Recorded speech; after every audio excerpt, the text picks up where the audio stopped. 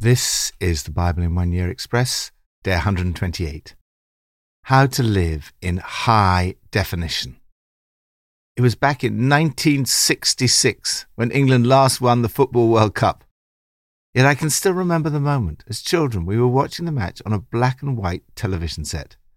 We could never get a very good picture. It was always fuzzy and going into lines. We were quite happy with it, since we didn't know anything different. One day, we discovered all it needed was an aerial.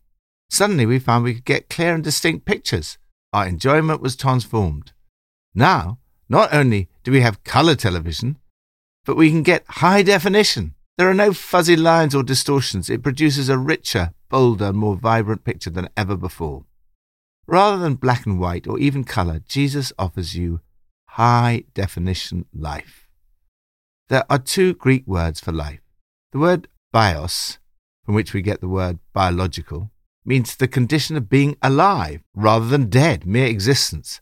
The other word, zoe, means the full, abundant, spacious, open-hearted richness of life that Jesus speaks about, a life of fulfilment and purpose.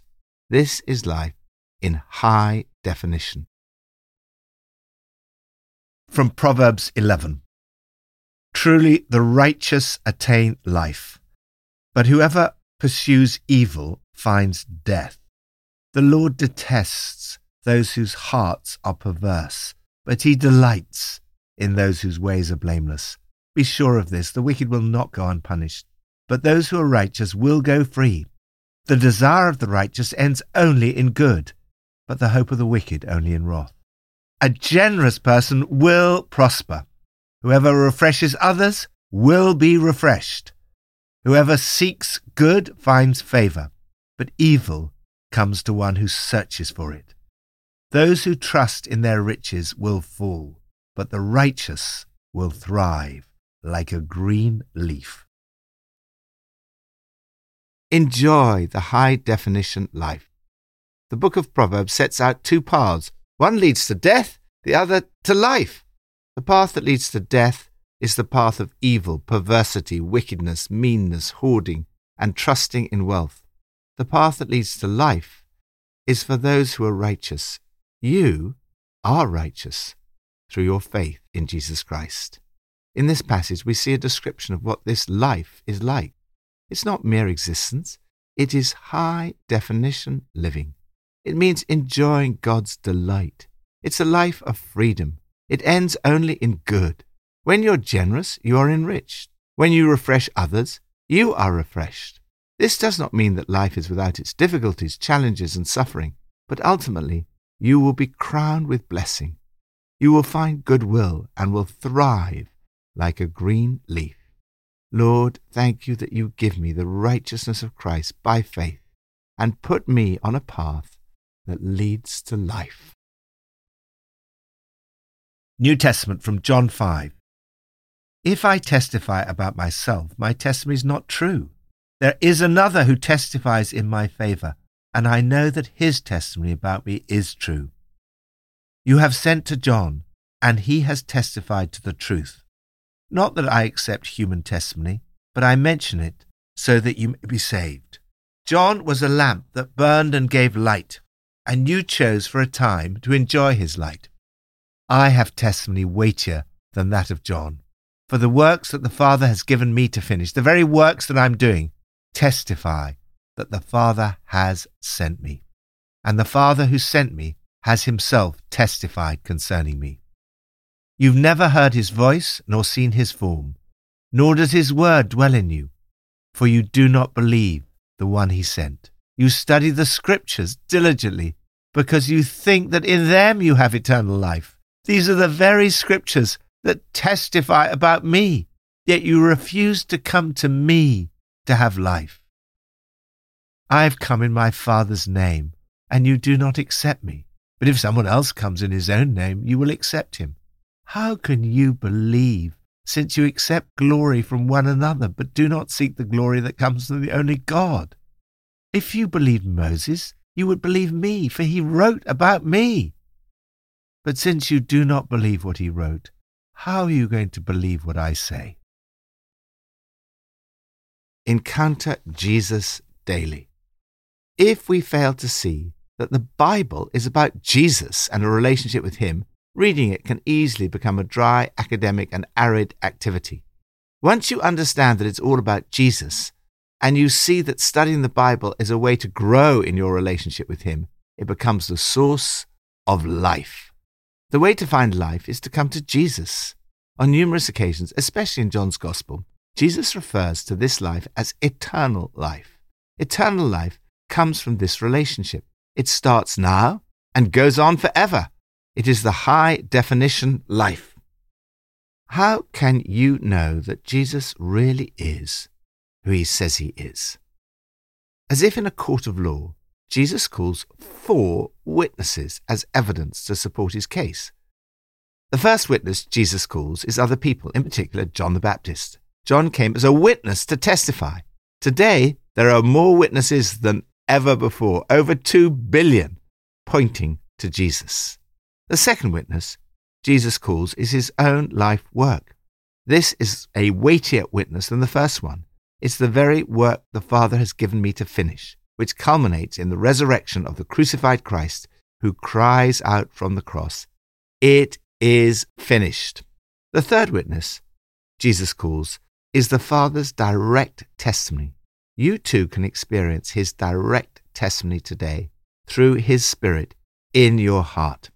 The fourth witness Jesus calls is the Scriptures.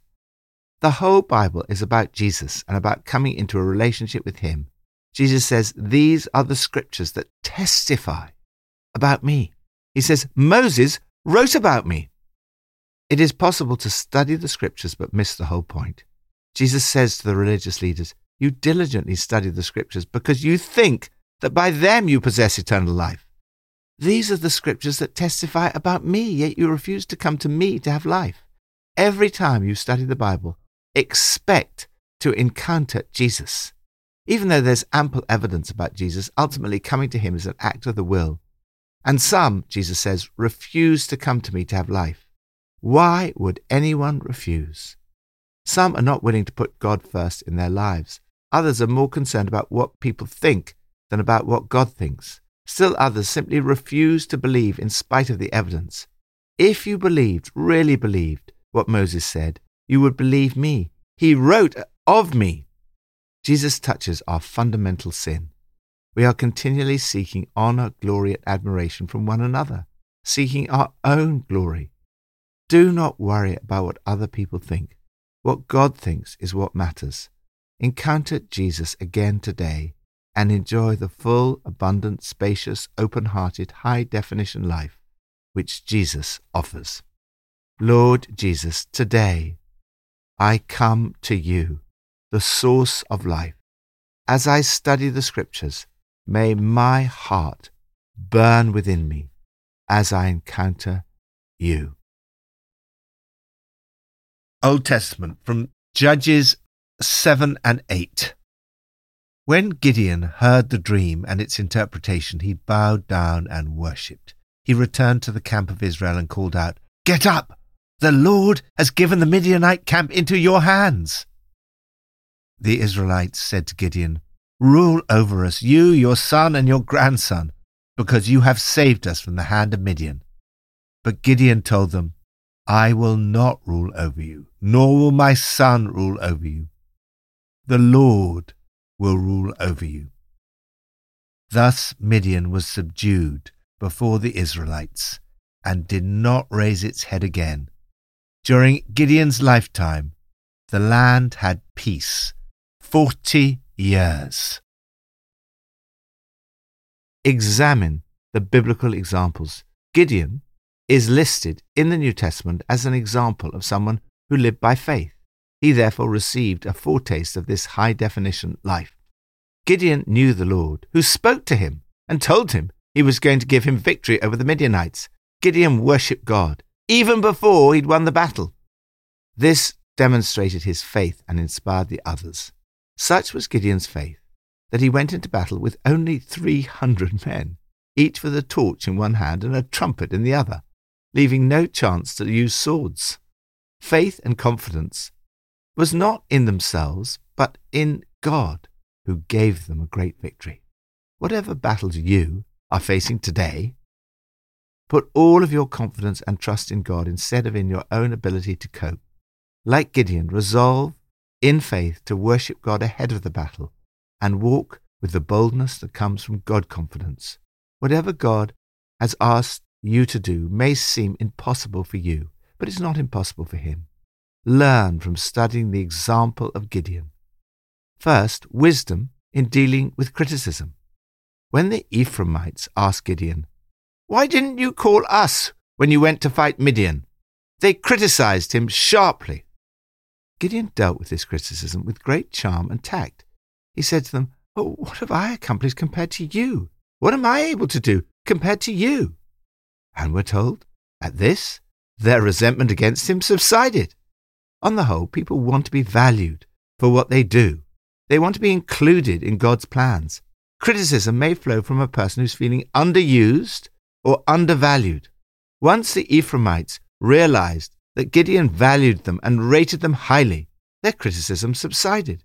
Sometimes I forget the wisdom of this example. I respond to criticism in the wrong way. But I've been struck by how often, if we go to people and say, "I need your help," in effect, "What have I accomplished compared to you?" their criticism subsides. Second, determination when exhausted. Gideon and his 300 men exhausted, yet keeping up the pursuit. There are times in life when we feel exhausted. Most often, it's wise to stop, rest, and get refreshed. But there are some occasions when you just have to keep going. Presumably, Gideon's strength came from the fact that the Spirit of the Lord had come upon him. The life of Gideon is an inspiration, but there's also a warning. After his great victory, he became overconfident and failed to consult God. He thought of a nice idea and went ahead. Turned out to be a disaster. He made a golden ephod that became a snare to Gideon and his family. Although Gideon, like us all, was a fallible human being, he's listed in Hebrews as one of the great people of faith. Yet you are better off than Gideon. God had planned something better for us. You can enjoy an even better life than Gideon. You can enjoy full, abundant, spacious, high-definition living by faith in Jesus. Lord, thank you that I can enjoy high-definition living, life in all its fullness through faith in Jesus.